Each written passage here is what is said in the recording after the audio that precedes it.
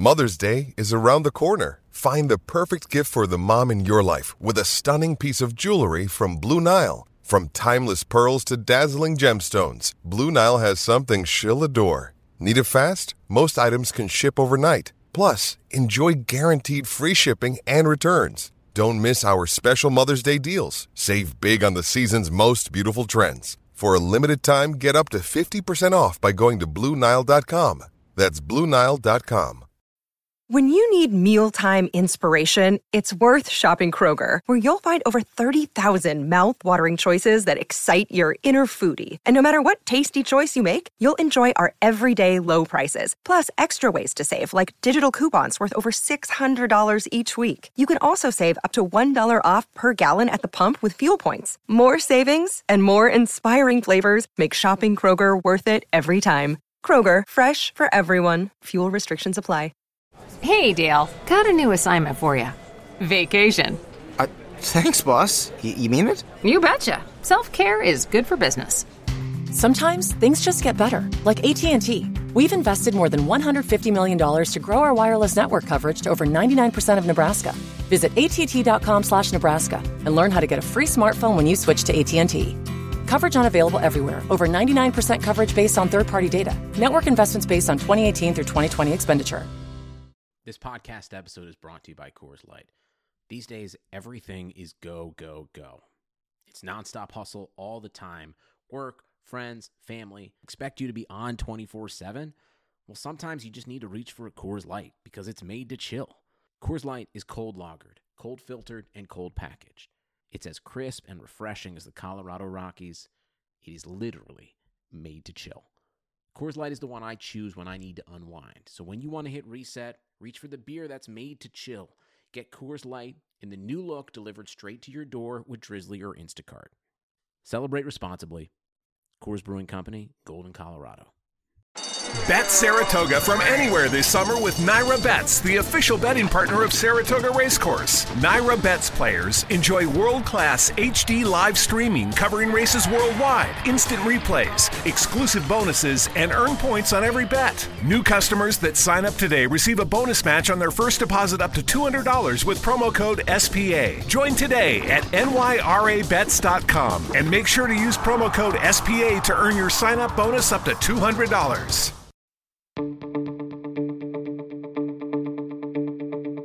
This is the Cubs-related podcast presented by CubsInsider.com.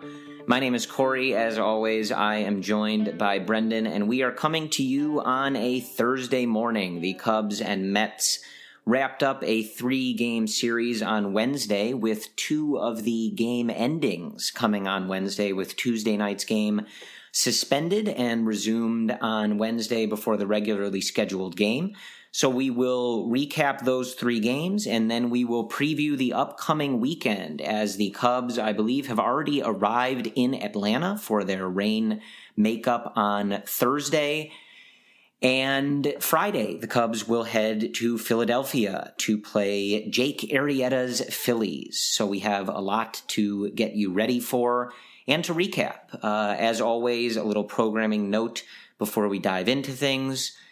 You guys know the spiel, but we do 2 episodes a week before and after each series. Obviously, this week is a little interesting because this Braves game on Thursday is not really a series, but chose to jump in here now as we think that's best.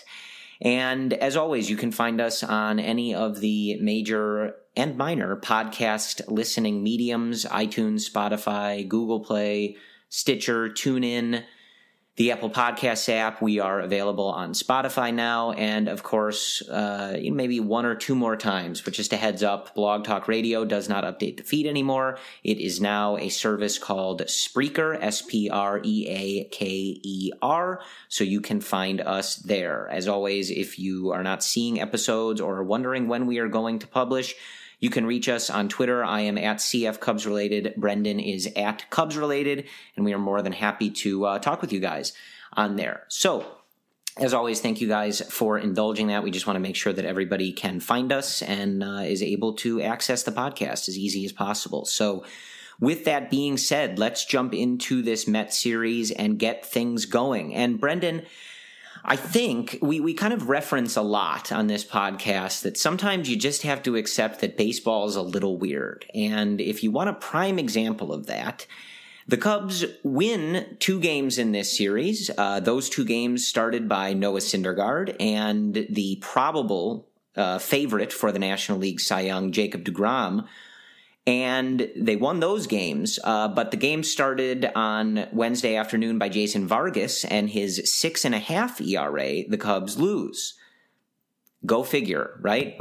But that's baseball for you. So getting into it, on Monday, the Cubs do beat Noah Syndergaard. They win that game 7-4.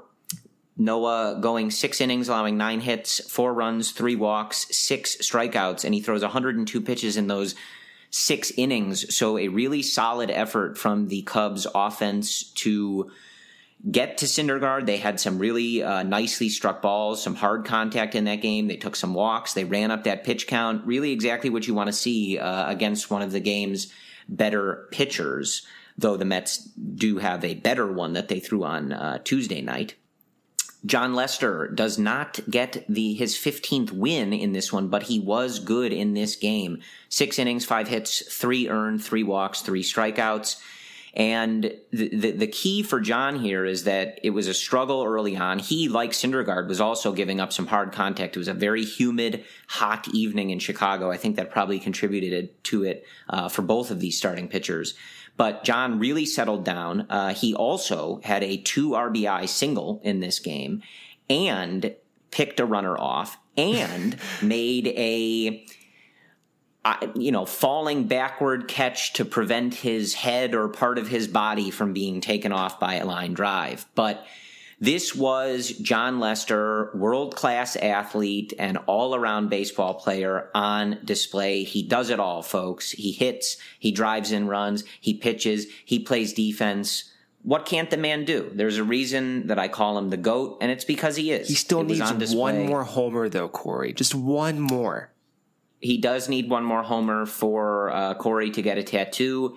Got to tell you, when I showed up at the ballpark on Monday, I was really feeling like that was the night. Those flags were whipping in center field. It was one of those Chicago nights. So, like, for part of the game, whipping out, whipping left, whipping in. But there were definitely moments where I was like, man, if he even gets the bat on the ball, we're going to be in real trouble here. But other than the Jon Lester 2-run single, the Cubs getting their runs, an Anthony Rizzo double, a Ben Zobrist double, a Wilson Contreras force out, and an Anthony Rizzo home run in the 8th to round everything out. His 22nd on the year. Anthony Rizzo stays red hot. I imagine we will touch on that a little bit later in the show. Moving to Tuesday, I guess sort of Tuesday, the Cubs and Mets play 1-1 into the 10th inning, and then things get delayed by rain. We pick it up on Wednesday. Really not that much to discuss, obviously, from the Tuesday portion of this game. Cole Hamels with another very solid outing in this one. He goes 5 innings, 4 hits, no runs, 3 walks, and 8 strikeouts. And I think he would have been in line for another quality start getting through that 6th inning had Daniel Murphy not botched a double play ball, I believe, in the 1st inning, but early on in this game. And, again, we'll maybe touch on this a little bit, but that was a real example of, I know a lot of people, definitely including the two of us, have been very frustrated with Addison Russell on the offensive perspective, but those two up the middle, that is a double play. There were a few balls, I think, in this series where you're looking at that going, all right, well, we know the offensive deal, but from defense, those are double plays if it's Addison and Javi up the middle. When with Murphy, Zobrist, it's just not as easy. So Jacob deGrom across from Cole Hamels was as good as advertised. There is a reason that this guy is probably going to win the Cy Young and leaves this game with a 1.68 ERA, 8 innings, 8 hits, 1 earned, 1 walk, and 10 Ks for Jacob deGrom. Very impressive to watch in person, and for someone to be able to pinpoint a fastball with such command as he does. This game picks up on Wednesday afternoon prior to the regularly scheduled 1:20 start. The Mets a little bit, throwing a ball away to allow the winning run to get to third. The Mets would load the bases, and guess who? Ben Zobrist with a clutch hit. Now, Brendan, I racked my brain all night for this, and I really wanted to have something, a good stat or a good nugget for the podcast. And I just can't think. Can you think of any other time where Ben Zobrist has had a clutch hit after a rain delay? Because I can't think of any. I think that was his first one, man. I really do. Yeah. Well, no, there was something in 2016, right? Oh, when the Cubs won the World Series. You're right. They won the World Series. That's correct. You are yes, right. Ben yes. Zobrist does have a clutch hit after a rain delay in Game 7 of the World Series. It wasn't last year when the Dodgers lost the World Series, by the way. It was the year before when the Cubs won the World Series. Right, before. Yeah. You get those confused. Yeah, it's tough to keep it all in order. Yeah. But yeah, so Ben Zobrist does come through, get the job done. The Cubs win 2-1, thus securing the series victory. And, kind of like I alluded to in the lead-in, you're thinking, okay, Jason Vargas, Wednesday afternoon, this should be a nice little sweep here.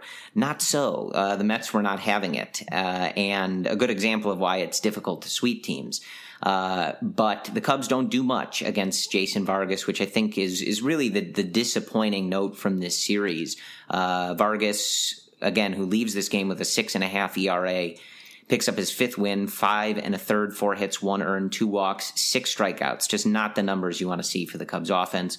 Alec Mills gives up a grand slam to Todd Frazier in the first inning, but otherwise was pretty solid again. He goes 5 innings, 5 hits, 2 walks, and 5 strikeouts. So really, other than that messy first inning and a bad pitch to a guy you can't make a mistake to in Todd Frazier, a pretty solid couple starts here for Alec Mills over the last week or week and a half or so. He wins the game against the Reds, or the Cubs win the game that he starts against the Reds, and then unfortunately he takes the loss here, but did settle down.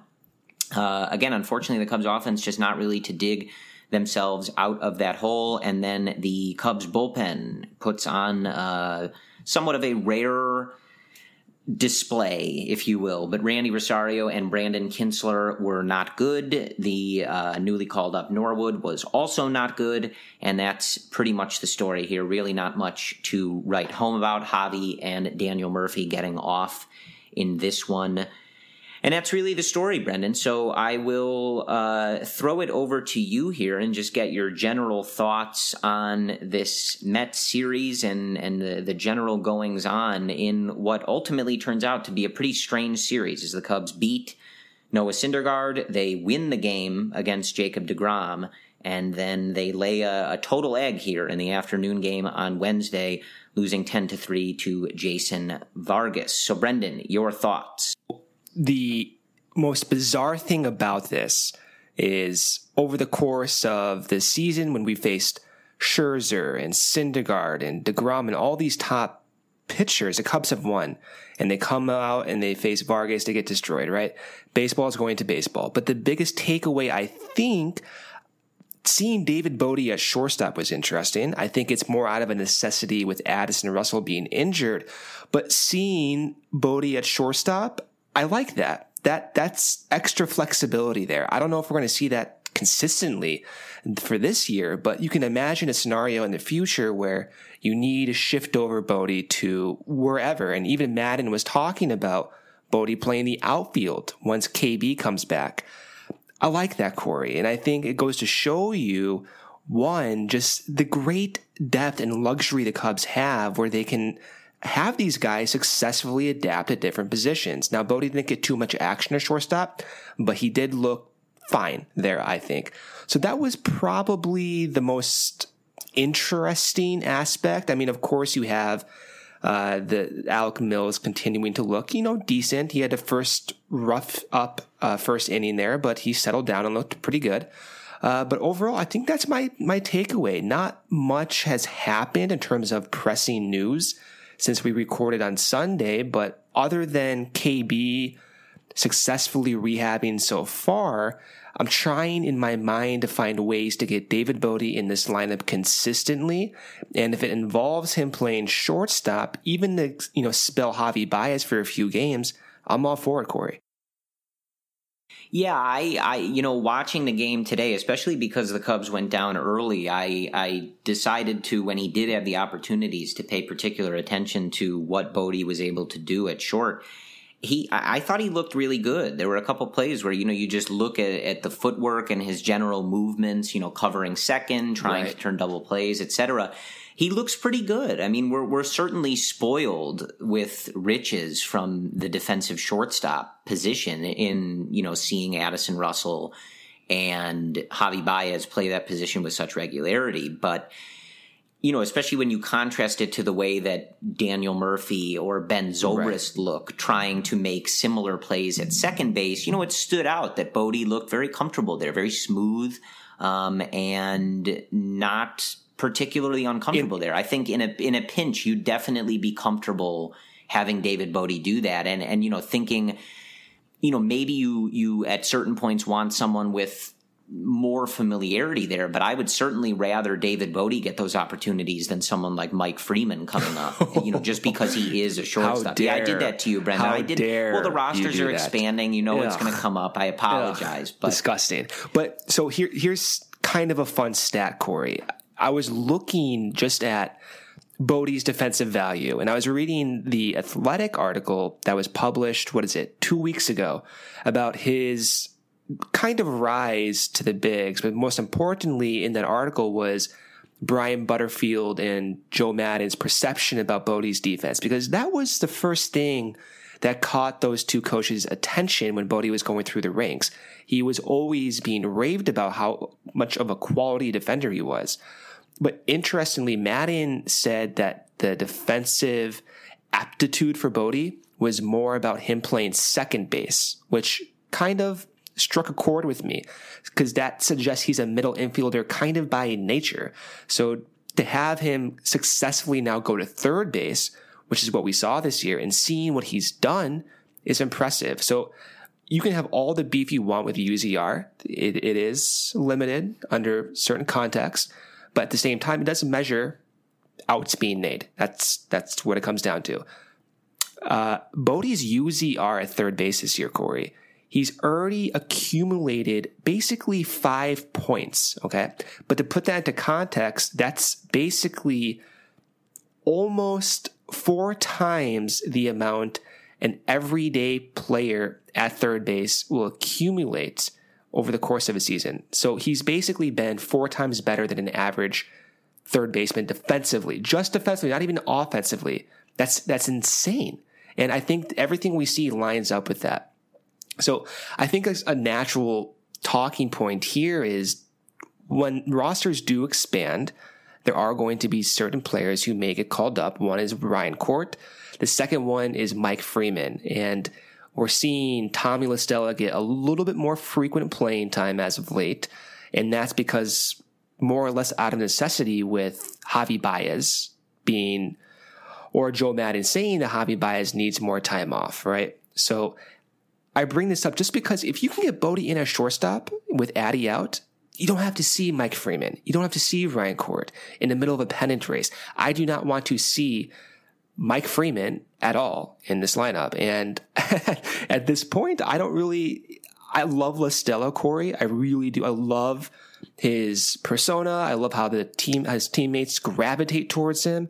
But he's been awful, man. I mean, just brutal defensively and offensively. There comes a point where you can't really play La Stella when you're only 4.5 games up in the division right now. Right. I think that this was something that we maybe meant to talk about on the last show, but Tommy's been a good part of this team for a few years now, and I have, no ill will toward the guy, but the sooner somebody bumps him from this roster, the better. He just is not. He's not good, Brendan. I mean, look, I understand the numbers that he's put up in pinch hitting roles, and those are difficult to do. And so I have mad respect for his ability to maintain a good approach and to come through in so many of those situations when you're not getting regular playing time and you're being called upon in random spots. But I just, like games like today, I hate seeing him in the lineup getting 4 at-bats. He just is not good enough. He doesn't, and I think to your point and the overall point, and when I say he's not good enough, this team is really talented. Like if he's the worst guy on your bench, that's okay. But at a certain point, when you look around, especially when Chris Bryant comes back, obviously I understand the Cubs are dealing with injuries, so it's not that big a deal. But when you look around and you look at someone like David Bote and you say, okay, even if he's not going to play every day, what is he bringing to the table? He's good defensively. Exactly. He's versatile defensively. He's a pretty decent runner. He's come through situationally. He showed all sorts of flash on the offensive side. He's hitting for a pretty decent average. He's showing power. He's been clutch. The game against Jacob deGrom, right, they get 2 extra innings because he comes through and puts a ball to deep center field to for a sacrifice fly. Did you think that was gone off the bat? Honestly, did you? You did. I did not. No, on. So you did not stand up. I always. Well, we were already standing up. Did you stand up? I think we were already standing up. That's not sure. A majority of Wrigley was not standing up. You stood up, didn't you? That's an interesting comment for someone who wasn't there. I'm watching the game. I saw all the replays. They had a camera on section 220, Brendan? Well, they had a camera from the first base side. Go ahead. I try to keep an eye on the center fielder, and unless you get that reaction like, oh yeah, this is gone. To be honest with you, my first thought was this will get the run in. Yeah. And then I'll worry about like whether it lands in the basket or not. It did sound really good off the bat, though. I'll tell you. I thought it was gone on TV, but just TV. Yeah. Well, you're kind of an amateur, but that's fine. Give me a break. But I think, when you look at La Stella, you are getting a guy who is not a good runner. He has no power. He has a terrible arm, and he's bad anywhere you put him defensively. So what it comes down to is he's got to be hitting. And I think that's sort of my overall point here, is that this isn't necessarily to knock Tommy La Stella, because what he's being asked to do is difficult. But there comes a point where, especially when you get Chris Bryant back, and even if you were looking at a potential playoff roster, right, you might look at someone like Terrence Gore, who the Cubs picked up, as a pinch runner specifically. Like, that's a more specific skill that I think this group needs, rather than someone who is a pretty good pinch hitter. And, for right now, he's not doing that. And again, it's not easy, but it's like, if he's not hitting, he has no value to this team. And so I just think his time is dwindling here unless he gets hot and really sort of reminds you of, why he's on this team in the first place and what his bat can do. But I mean, the numbers are the numbers. He has 11 hits in his last 46 at bats, 5 in his last 28. I mean, in his last 15 games, it's only 28 at bats, but I mean, he's got a 447 OPS. Not and good. Again, it's only 28 at bats, but that's all he's going to do. And if it's not coming through, it's not coming through. And we're just seeing too many soft grounders to second base and just not really competitive at bats and swings. So I think it just becomes that you have a talent crunch, and this is a great problem to have, but unfortunately there are people who kind of fall by the wayside when you're looking at stuff like this. And I do think that Bote is a very good comparison. And, who knows how long Bote will be able to keep up stuff like this. But even if his offense diminishes a little bit, that's what we're saying, is that you look at this other stuff. Okay, but he can play good defense at various positions, good runner. Right. Tommy's not doing any of that. So if he's not hitting, he just is going to run out of a space here. Yeah, I don't know, man. I think once rosters expand, you're still going to see Tommy. That's the thing. Like, you're going to see a lot of these guys play, and they're not going to make the playoff roster. I think that's almost a certainty at this point. Like, Tommy's just not going to make the playoff roster. I'm just more concerned about, how do you not have these guys take at bats? How do you have Mike Freeman not have to take at bats against quality teams in the upcoming weeks? That's kind of where my focus is. And I think what we're seeing with Chris Bryant right now, like, everything's incredibly, incredibly encouraging. So just to review what he's done, in his final rehab game today, he goes 1 for 3. In his second game, he goes 1 for 2. And then in the first game, I think they scored one of his batted balls an error, but it was should have been a double in the left field gap. So overall, everything we've seen from Bryant has been really positive from Iowa, and everything he's saying is also encouraging. He's saying that he likes his new two-handed swing approach. He's not having any pain. So we could see Bryant back, honestly, even Friday, not tomorrow, obviously, but Friday seems like a really good shot. And so when he does come back, I think we're going to see a little bit more of this merry-go-round, if you will, in the outfield. I think with Schwarber, and I think with Hayward and Almora and Happ, especially Almora and Happ, the way they've been kind of struggling recently, I would not be surprised, Corey, if we're going to see KB in left field or KB in right field, where you can shift Hayward to center field to spell Happ and Almora, just because, they haven't been the best, and they themselves maybe fatigued a little bit. And if that's the case, then Bodie's going to get more playing time. And it's funny. We were talking about this last week, but who would have thought in March that we would be talking about Cole Hamels, David Bodie, and Daniel Murphy on this team influencing games to this degree? It's kind of mind-blowing if you think about it. Yeah, it's fascinating. And yeah, man, on the Almora and Happ are like in a race to see who can take away their own playing time as quickly as possible. I think it's going to Almora right now, man. He's been brutal. Yeah, and then you have Happ today running over and just dropping that ball. I mean, to be fair though, he's been better defensively, Happ. I think overall. Yes, he has. But I think it's a good contrast to obviously Almora does play a very good center field. Yeah. And we don't see mistakes like that from him as often as we do from Happ. But yeah, look, we've talked about this before, but they're struggling. And it's unfortunate because, you're getting to the point now where you really need to be winning these games. This division is still tight. You're going into a very tough stretch, playing some good teams. Obviously, we faced DeGrom and Syndergaard, but you're not done as far as good pitching is concerned. Aaron Nola moved up a day so that he gets to face the Cubs in Philadelphia. So, these guys really need to click it into gear here, because I think if you're Joe, at some point you kind of have to start getting a picture of how you want things to run in really crucial games down the stretch here and ultimately in the playoffs. And man, I would be really uncomfortable, I think, given the group that the Cubs have. If Chris Bryant comes back and is close to normal, I would be pretty uncomfortable with seeing those guys getting too much time in the playoffs. Right. I mean, Almora at the plate right now is an absolute mess. So since the All-Star break, in 100 plate appearances, a 270 WOBA, a 65 WRC plus. He's not hitting the ball far whatsoever. That's a big issue. So yeah, man, I don't know. And just in the game on Tuesday night, not able to get a bunt down as the Cubs are trying to compete in a 1-run game there.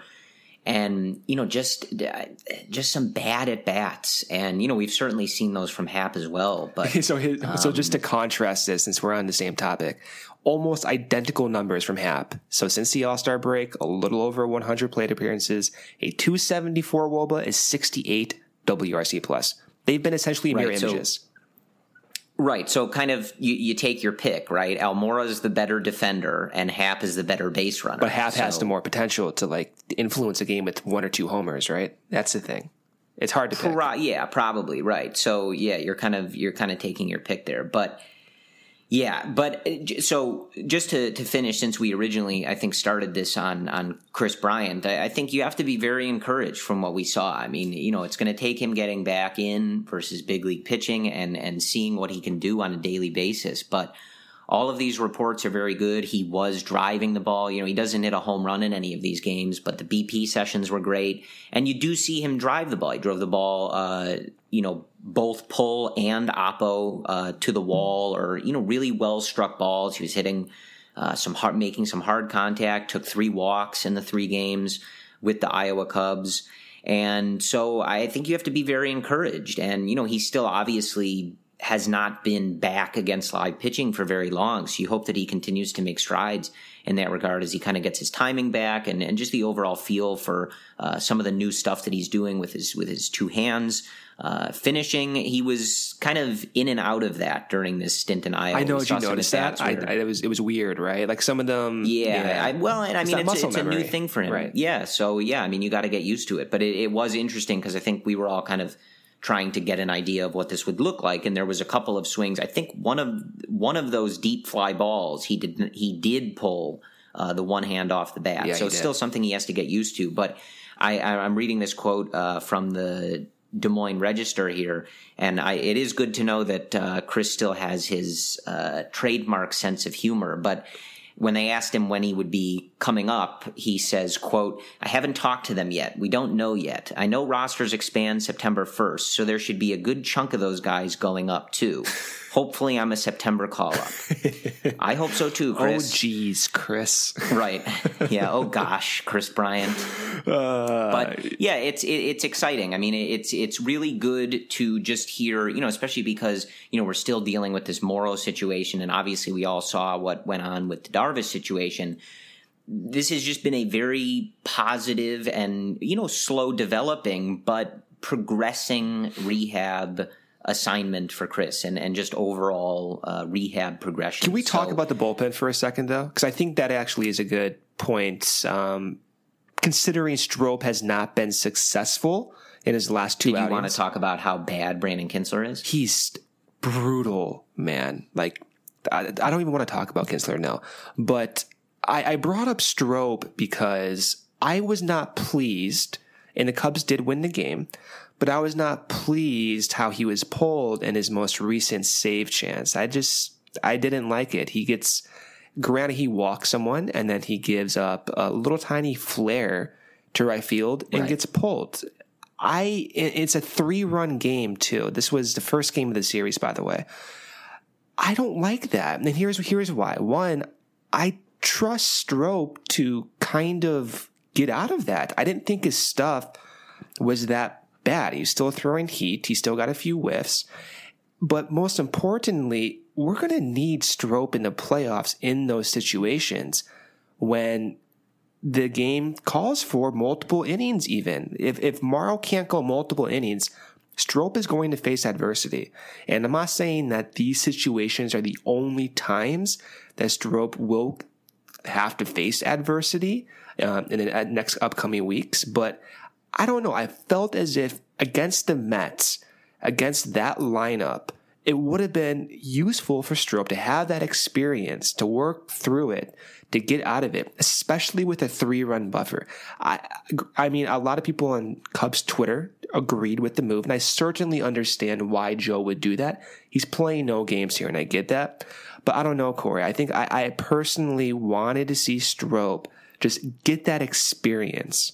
Yeah, I don't know. I didn't really necessarily take much issue with it. I do know what you're saying, but I think reading, maybe between the lines a little bit about what Joe is saying is I think he's just not ready to commit to Pedro or anybody being the closer sans Brandon Morrow. And he even said today or yesterday that even when Morrow comes back, it may not be just Morrow in save spots automatically every time. So that's kind of weird, actually. That's kind of weird. I mean, if he's healthy, it should be.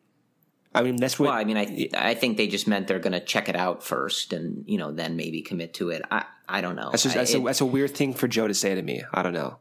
Like he was the unquestionable. I mean, closer. Look, it's not a situation that I think any of us are super comfortable with.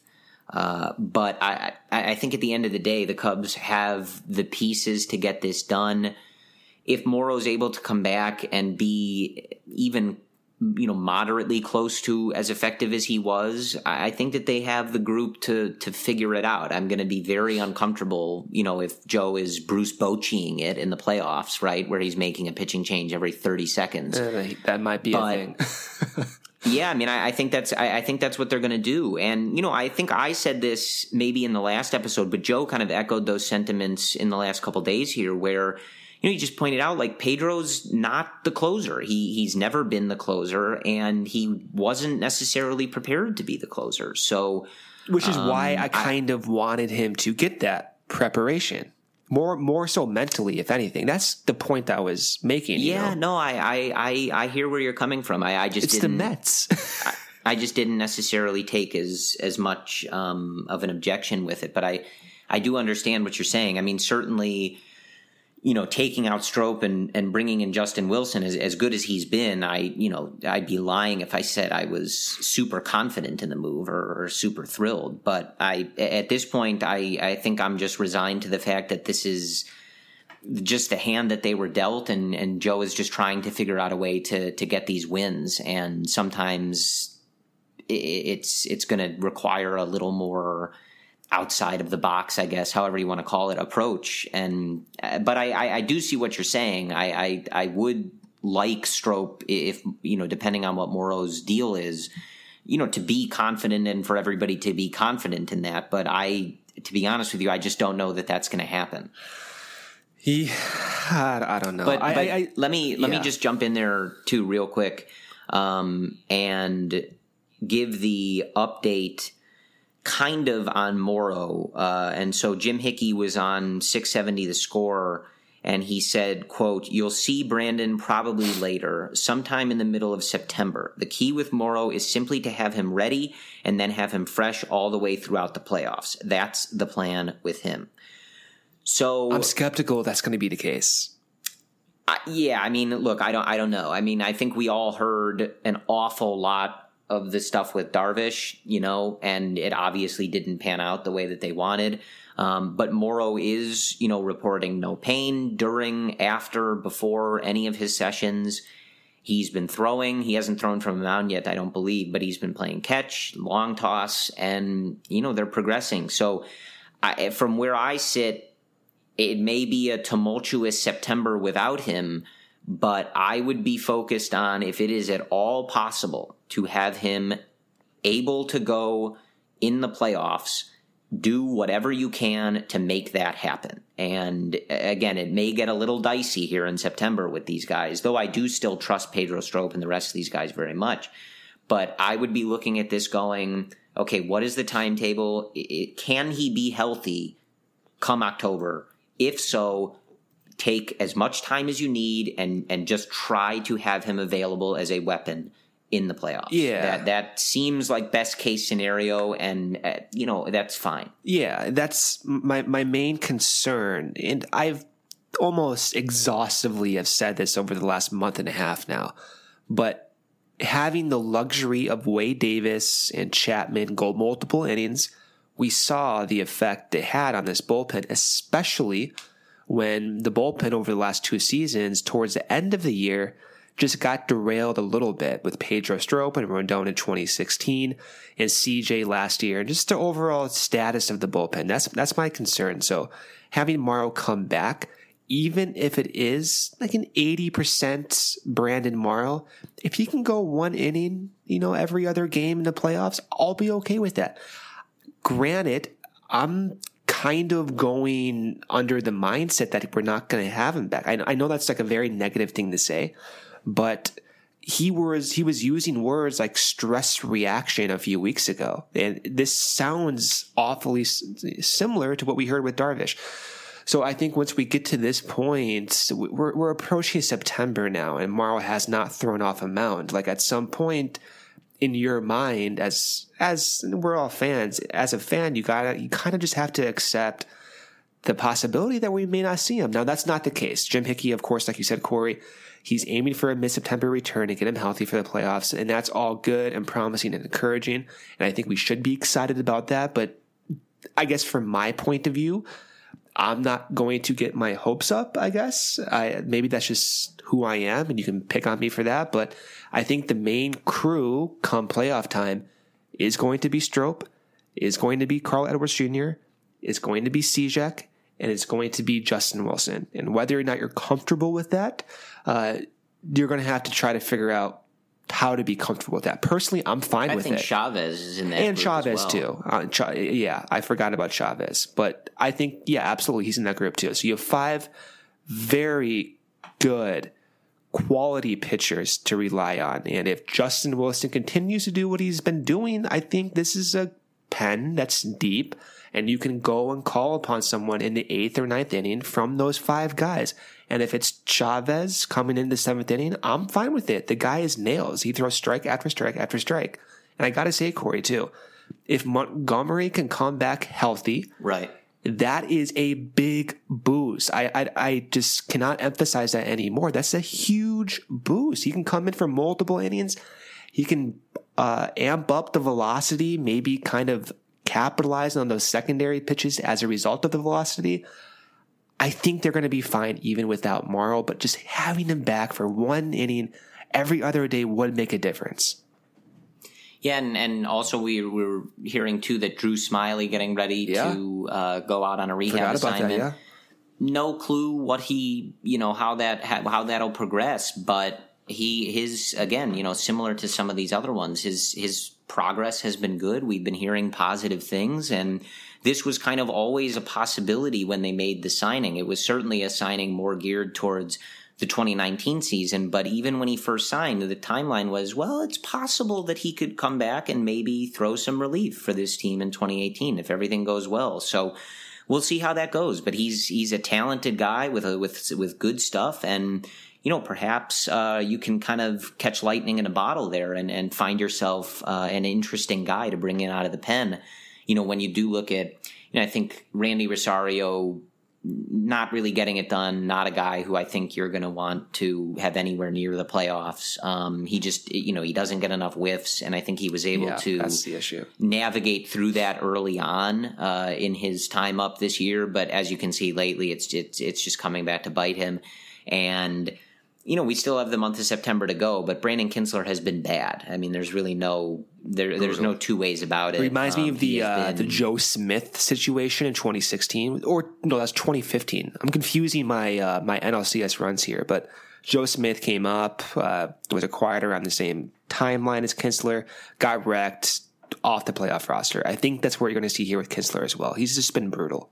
Yeah, he's just not been good. And so, it's a tricky situation. But I think, when you do have the ability, hopefully if Montgomery can come back, to shift him back over to that long relief role, or, even short left-handed relief, doesn't have to be long, then maybe get someone like Smiley. Obviously, as the rosters expand in September, you'll see guys like Dylan Maples again. And, so maybe you have one or two of these guys really show you something down the stretch here, and you can kind of add another to that group that you named earlier, Brendan. But like I said, I mean, it's not a situation I think anybody wants to be in, where you're not necessarily sure what the hierarchy of the bullpen is exactly, but it's just kind of where we find ourselves. Right. And I think that, the Cubs are going to have to defer to their depth, which they do have, which is something that a lot of other teams don't have.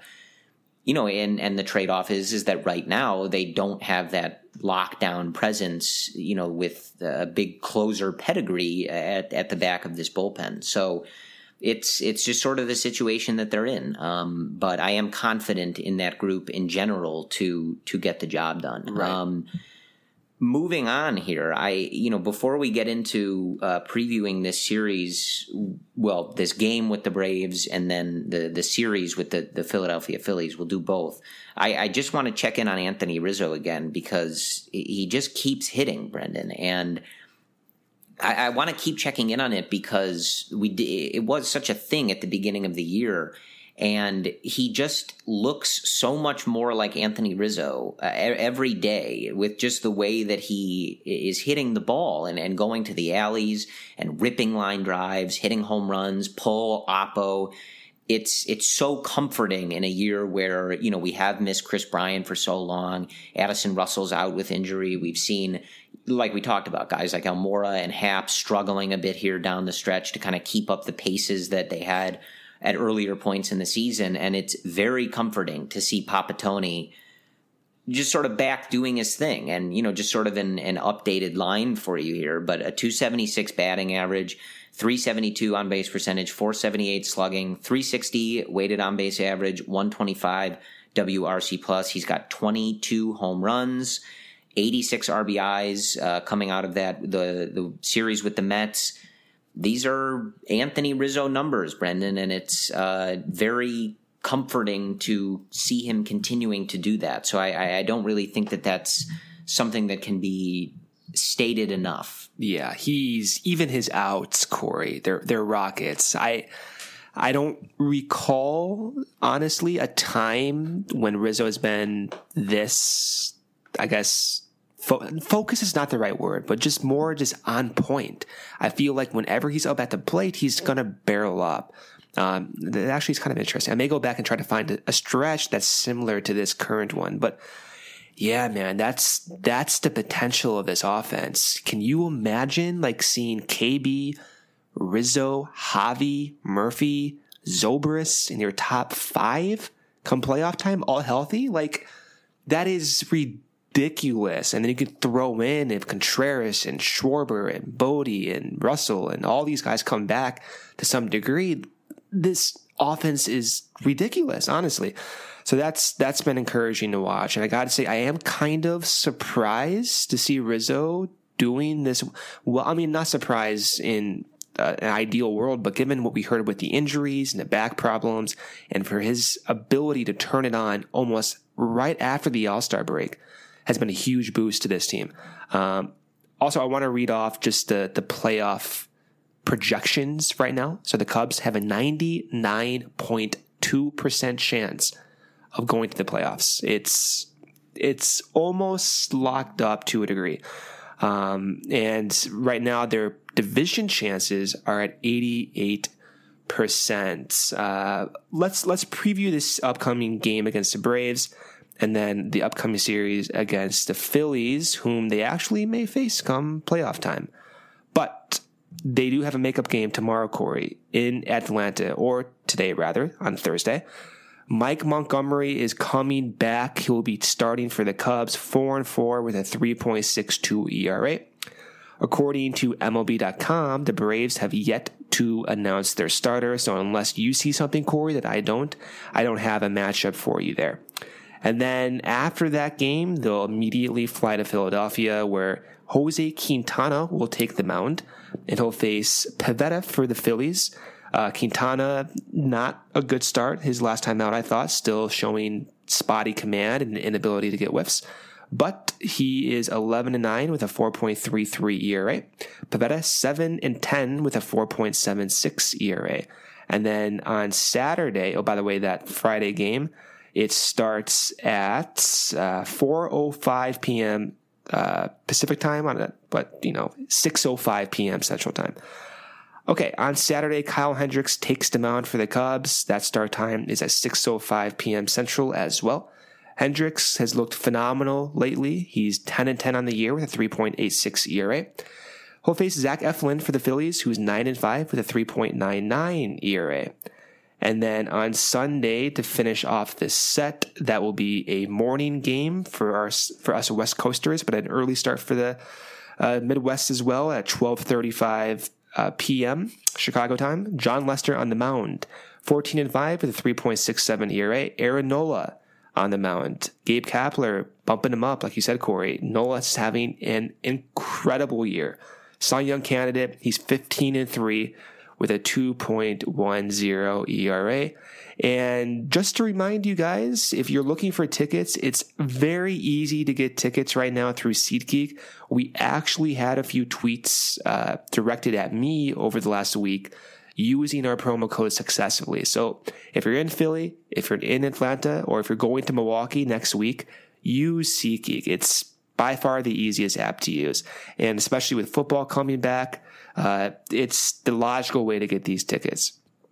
So by searching multiple ticket sites and grading every ticket based on value, SeatGeek will help you immediately identify the best seats that fit your budget, whether on the first base sideline or the third base sideline or center field bleachers, wherever you want to sit, you can find tickets. Plus, every purchase is fully guaranteed, so you can shop for tickets on SeatGeek with confidence. And of course, I consistently use SeatGeek on my phone. It's by far the easiest way I found to shop for tickets. If I want to go to Dodger games, I'm on the West Coast, unfortunately, so Dodger Stadium is the only place I can go to right now. I can get tickets within a matter of minutes, even hours before the game. I can get tickets extremely fast. Best of all, though, our listeners, you guys get $20 off your first SeatGeek purchase. All you need to do is just download the SeatGeek app on your phone, enter promo code CubsRelated today. That's promo code CubsRelated for $20 off your first SeatGeek purchase. And you can also just go to your computer and go to the website, and the promo code works there as well. Again, $20 off, really easy to do, and for any ticket for this upcoming pennant race. SeatGeek Life's an event. We have the tickets. So I keep mentioning Mike Montgomery, Corey, but the reason I do so, his last start before he hit the DL was the most whiffs he generated the entire season in any start. And there were a few quotes. I don't have them in front of me, but just hearing Mike talk about even the effect of Cole Hamels coming over, those guys actually, believe it or not, have a similar repertoire. Cole Hamels is in a different stratosphere in terms of the efficacy of his stuff, but Montgomery has 5 pitches too. He has a cutter, he has a curve, changeup, 2-seamer, 4-seamer. He has the exact same basket of pitches. So I'm curious naturally. Unfortunately, he did get injured, but I'm still curious when he comes back if he still is able to utilize those pitches and get the same amount of whiffs. Because if that's the case, I'm not going to go out here on a limb, but come the end of September, if Quintana continues to struggle, like seeing a scenario where Montgomery and Q can piggyback on the same day is not the worst case for me. Yeah, so this is an interesting stretch for the Cubs, Brendan. I think we mentioned this earlier in the week, that they are going to be playing some teams that are going to need to win these games. So this is, you go straight from facing a bad Mets team, but their 2 top pitchers, to facing a Braves team and a Phillies team that are right in the thick of this playoff race. So there's going to be no give, if you will, from the opponents that the Cubs are going to face. But just to give you some context as we head into this weekend here, and ultimately very soon the month of September. So this is really it, folks. The Cubs sit at 78-54, having just ended their 7-game winning streak. The Cardinals at 74-59, 4.5 games back, after they drop 1 to the Pittsburgh Pirates on Wednesday night. The Milwaukee Brewers at 74-60, 5 games back on Wednesday evening. They win a really silly game with the Cincinnati Reds. I believe the final there, 13-12. Yep. Christian Yelich hitting for the cycle. If only they had some pitching, Brendan. So the Cubs, 5 games up on the Cardinals in the loss column, 6 on the Brewers. So you've got some room here, but you're heading into a bit of a buzzsaw as it relates to the schedule. This is going to be an interesting thing for the Cubs to try to navigate. But it, again, does come as the roster should expand, and hopefully you're set to get Chris Bryant back and really be able to put together perhaps your best overall lineup of the year. If Chris is healthy, you can get Daniel Murphy in there. You've got, I think you're clicking at the right time. You're putting it together, peaking, if you will, at the right time. So that's really, I don't know that I have any special insight here. You're going to face Foltynewicz. You're going to face Nola. By the way, excellent pronunciation there. Wow, Foltynewicz. It's like that's the best pronunciation we've ever had on this podcast. Right? I think, or is it Foltynewicz? No, I think it's Foltynewicz. I think that's right. I think I could say it 5 times. I'd change how I said it every time. But it's like Jonathan Scoop or whatever. Right. Yeah. I don't even bother with that one. Scoop, Scope, Shoop. You can make up whatever you want. But the stretch here is this. You are on the road if you are the Chicago Cubs. I am not, so I'm not on the road. But until September 9th, you are in Atlanta, in Philadelphia, in Milwaukee for 3, and then in Washington for 4 before coming home to face the Brewers and Reds, and that gets you to the middle of September there. So this is a tough stretch, Brendan. There are no off days from now until September 9th.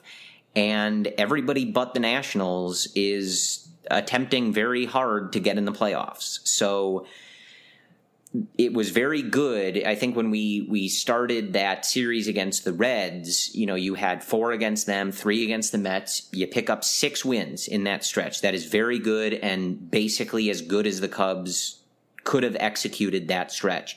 Now you just have to do your best to navigate these tough waters, and that's really it. You're going to hopefully get Chris Bryant. You're going to get some reinforcements in the way of the September call-ups, which should at the very least, kind of mitigate situations like Wednesday afternoon where, Joe basically has to say Javi's sitting because he needs some rest so he doesn't burn out. We still have a month left. And you're just going to have to navigate it. It's a tough stretch. So I think that, basically my only real thought here is to play clean baseball, and I think the rest should take care of itself. But this is not the time for any sloppiness. You want everything cleaned up and putting your best foot forward here. So it'll be a very interesting stretch here. But the Cubs are fortunate that they, as I read off a second ago, they do have a bit of a cushion here. And if they're able to play, okay through this weekend, and if they can take 2 from the Brewers in that series next week, you're looking at a very difficult time for the Milwaukee Brewers to attempt to make this back. But having a 5-game lead in the loss column over the second-place team in the NL Central is a good cushion to have with, only a month of baseball left. So I think the Cubs are in a good position. They stand to get a bit healthier. And, I think they're more than capable, obviously, of navigating this tough stretch. I know that there are a lot of negative Cub fans out there that really since 2015 have loved the narrative that the Cubs, quote, can't beat good teams. I think that's one that we see a lot, and even in that stretch, they go 6-1 against the Reds and Mets. You have plenty of people going, oh, congrats, it's the Reds and Mets. Well, the Cubs don't write the schedule, folks. They just beat who shows up at the field to play them. So, and there was a thing I was looking at earlier where they've faced Nola, Kershaw, Syndergaard, DeGrom, and I think there was maybe one more, and they've won all of those games that those guys started. So, like with DeGrom, they didn't necessarily beat him, but they found a way to win the game, and that's a mark of a good team, is when you show up against these pitchers who are lights out. You don't have to beat them, but you figure out a way to beat their team. So I think the Cubs are ready for this. It's going to be tough, but I think, Brendan, this is what we all, kind of look forward to. All those years that the Cubs are bad, this is playoff baseball. This is, the calendar turns to September, and these are meaningful, exciting, and hopefully fun baseball games for all of us. So I think that's really all that we can ask. And I'm looking forward to it. I'm a little nervous already, but, I'm excited for another, kind of final month of Cubs baseball, and it's exciting to be in this mix and for these games to mean so much year in and year out. And before I turn it to you for final thoughts here, I did want to read just one tweet as we head to September here, and the Cubs public address announcer Andrew Bellison tweeted this out, but it's the Cubs' record in August under Joe Maddon. We had talked before, I think, heading into the All-Star break, that Joe has a really good track record in the second half, and obviously we've seen that with these Cubs teams since 2015. But just their records in August, and this includes both of the games on Wednesday. So this is updated as of you're listening to this, as long as the Cubs have not played the Braves while you're listening to this. 2015, 19-9, 2016, 22-6, 2017, 17-12, 2018, 17-9 for an overall record of 75-36. That is really good, Brendan, and indicative that, you may not agree with some of his methods throughout the year. You may even look at a game like the normal Wednesday game against the Mets and, wonder why you sit Javi there against a bad pitcher and don't, try to pick up a cheap win against the Mets. Joe knows what he's doing. He knows how to get this team to perform and how to keep them performing. So I just wanted to read that out. I thought that was a really impressive number for Joe Maddon. Yeah, and there's been a lot of for lack of a better word, garbage on Joe Madden this week, which we're not going to entertain. But I'm left with one final thought here, Corey, and it is September, and the season has gone by extremely fast. So I'm going to savor these last 30 or so games wherever we're at here. It's going to go by fast once again. And yeah, like I think I was thinking about this today too. Like going to the off season, it's so long, and I catch myself in like December wishing like, oh man, I wish the Cubs were on today, right? So just kind of dwelling and really appreciating these September games, being 5 games up on the Brewers and Cardinals. Like this is fun, and this is probably the best stretch of Cubs baseball we may see in these upcoming years or so. So you got to enjoy it. And with all the different injuries, with KB being out, DeMarco and Darvish, it all definitely puts a damper on things, but this is still so fun to watch. And that's my last thought here is we enter September, another, once again, dominant stretch of second half baseball by the Cubs, setting themselves up for another deep October run. And they're still young. They're still trying to get their offensive ceiling, their overall potential. It's a good time to be us here, Corey. Yeah, I am looking forward to it. As a season ticket holder, we got our postseason invoice, so that's always fun and kind of indicative of where we are in the world. So it's a good time where you kind of feel nonchalant about those. Wait, so emails. you got your tickets? We got the invoice. Oh, okay. Because I wanted to see the logos for the playoffs. I haven't seen those yet. No. Okay. It's time to pony up the dough. When do you usually get those? By the way, the actual tickets. Sometime in late September. It's I think, that late. Usually. Oh wow. Okay. Yeah, it's a very exciting package, though. It's really like Christmas morning, all boiled into one, because they send all of the tickets in advance. So whether or not the games exist, you do get Cubs World Series tickets delivered to your house at the end of September. So it's a bit of it's an interesting thing. I remember going to Game 6 of the 2016 NLCS, where the Cubs win the pennant against the Los Angeles Dodgers. Yes, they did. Yep, against the Dodgers. Yep. Just a small reminder, have not won a World Series this century. Nope. So it's been almost 30 so years. Yep. Can you imagine? Right? Can't imagine. But I remember walking as I was getting ready to leave that game and pulling those tickets out of the package. I remember looking at the World Series tickets, thinking, man, I wish more than anything that when I come home, these tickets are real. And they were. So that was pretty cool. So I'm excited to do that again. And, always worth remembering, too, we bring up those numbers with the loss column and the games back, as the Cubs head into this tough stretch with no off days on the road, just remember the Cubs don't have to be lights out. You want them to play well. You want them to pick up wins. But they have a cushion that, the Cardinals have played extremely well, but they will need to keep up that pace if they want to catch the Cubs. And that's if the Cubs only play mediocre-ish baseball over this stretch. So just always important to, I think, keep that perspective that what the Cubs have done up until this point is not rendered irrelevant if they, struggle in this stretch or don't necessarily perform to the level that we want them to. Like, that's why you build up a lead. That's why you try to enter September with, a 4.5-5-game lead in the division. Right. So hopefully doesn't come to that, and the Cubs just play well and, maybe push the Phillies out of the playoffs here. But other than that, I think that's all we have for you. It'll be a very interesting next few weeks for the Chicago Cubs. But as always, we thank you guys for listening. This is the Cubs-related podcast presented by CubsInsider.com. As always, you can find us on the major podcast listening mediums. We are available every episode on Spotify, iTunes, the Apple Podcast app, Google Play, TuneIn, Stitcher. Blog Talk Radio has moved their feed over to a new service called Spreaker, Spreaker. The Blog Talk Radio feed no longer updates, but everything is over on Spreaker, just as easy to use, high-quality audio. So if you were a Blog Talk Radio fan, you can find us there.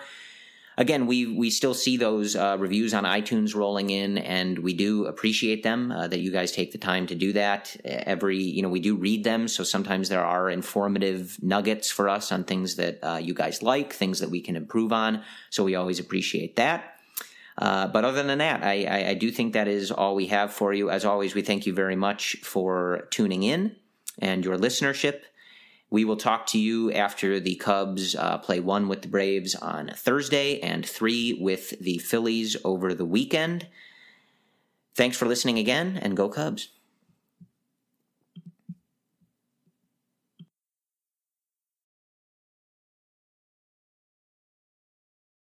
Sugar Ray Leonard, Roberto Duran, Marvelous Marvin Hagler, and Thomas Hearns.